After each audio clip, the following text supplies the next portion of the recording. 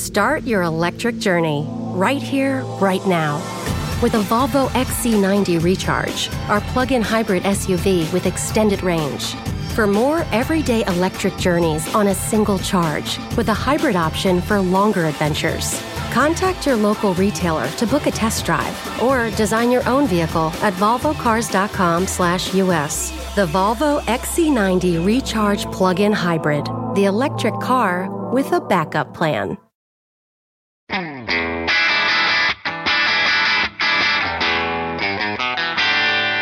Hey math fans, Jason Marshall, Math Dude here with your weekly dose of quick and dirty tips to make math easier.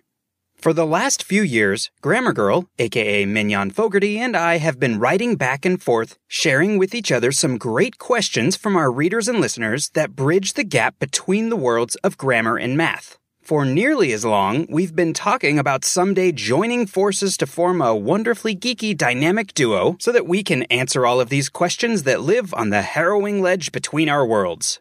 Today, I'm happy to report that at long last, that day has come. You can find Mignon's answers to my math-inspired grammar questions in the latest Grammar Girl episode. And keep on listening to hear my answers to Mignon's grammar-inspired math questions. Okay, Mignon, we're ready for the first question. Hey, Jason, thanks for answering these questions. So first, can you tell me what the word and means in a sentence about math?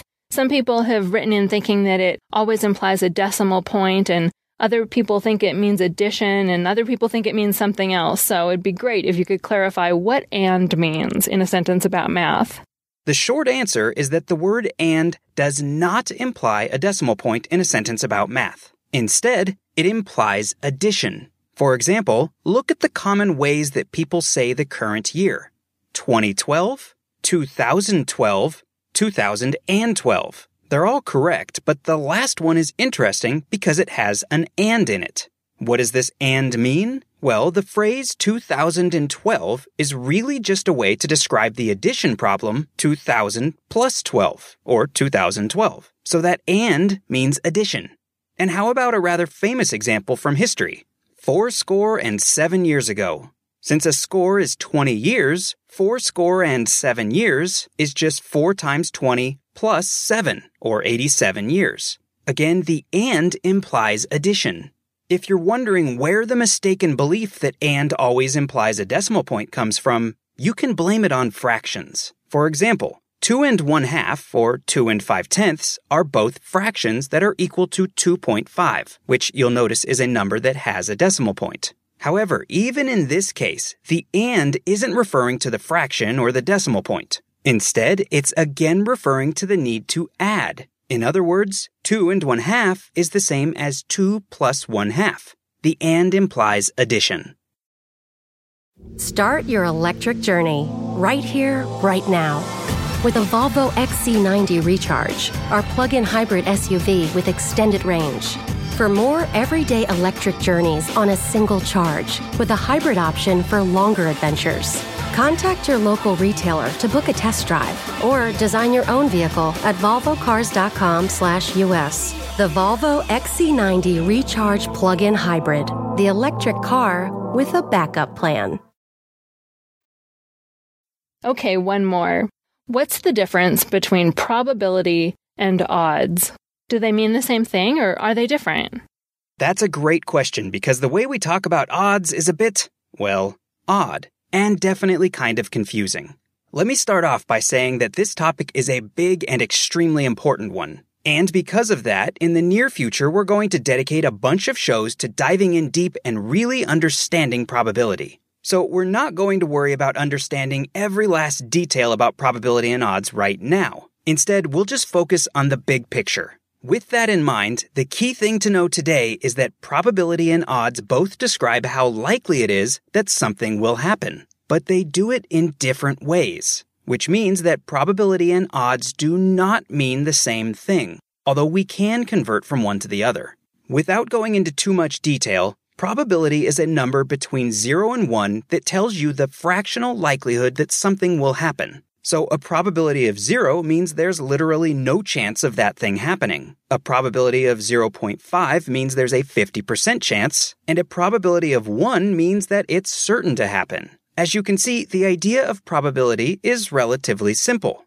The idea of odds, on the other hand, is a bit more complicated, mostly because there's more than one way to write them. The most common way is what's called bookmakers' odds. For example, 3-to-1 odds of a horse winning a race mean that for every 4 races, that's the total of the two numbers in 3-to-1, the horse will lose 3 times the first number in 3-to-1 and win once, the second number in 3-to-1. If you think about it, you'll see that this way of writing odds is opposite to how we express the likelihood of winning with probabilities. In other words, 3-to-1 bookmakers' odds means that the chances of a win are 1 in 4, 1/4, which is a probability of 0.25 or 25%. So that means that high bookmakers' odds have a low probability of winning, but give a high return on a bet, and vice versa. Since this is all kind of a pain to keep straight in your head, my advice is to keep things simple and always write likelihoods as probabilities. And then when you run into odds, all you have to remember is how they relate to those probabilities. Okay, that's all the math we have time for today. As I mentioned before, we'll definitely be talking a lot more about odds and probabilities in the future. So if you haven't already, please subscribe to the podcast using iTunes, Stitcher, or your favorite client, and ensure you won't miss any of those episodes. Thanks to Grammar Girl, Mignon Fogarty, for the great grammar-inspired math questions. Please be sure to check out the latest Grammar Girl episode, featuring yours truly, to find out what math-related grammar questions I asked Mignon. And if you have any additional grammar-inspired math questions, or vice versa, please send them our way. Also, remember to become a fan of the Math Dude on Facebook, where you'll find lots of great math content, including the ever-popular math puzzles, posted each and every day. That's at facebook.com/themathddude. If you're on Twitter, you can follow me there too at twitter.com/JasonMarshall. And don't forget to pick up a copy of my book, The Math Dude's Quick and Dirty Guide to Algebra. It's available wherever you like to buy books. Until next time, this is Jason Marshall with the Math Dude's Quick and Dirty Tips to make math easier. Thanks for listening, math fans.